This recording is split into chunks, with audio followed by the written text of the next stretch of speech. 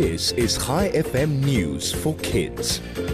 I'm Lara, and here is your news. Today is Tuesday, the 26th of July, 2022. A volcano has erupted on the Japanese island of Kyushu, and people have started leaving the island. The Sakurajima volcano started spewing lava from its crater on Sunday evening. Reports said that volcanic stones were seen falling from the sky up to 1.5 miles away.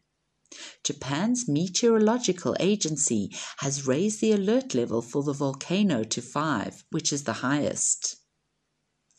Meanwhile, 3 Sumatran tiger cubs were born at London Zoo and are now 3 weeks old. In the wild, these tigers would live in the jungles and forests of Sumatra, Indonesia. However, because of hunting and habitat loss, they are now critically endangered. In the 1970s, there were around 1,000 Sumatran tigers, but today there are only 300. A spokesperson for London Zoo said that if their numbers decline even more, they might become extinct in the next 10 years. And finally, astronomers have detected a strange radio signal from a far-off galaxy that sounds like a heartbeat. The signal has been classified as a fast radio burst, which is an intensely strong burst of radio waves.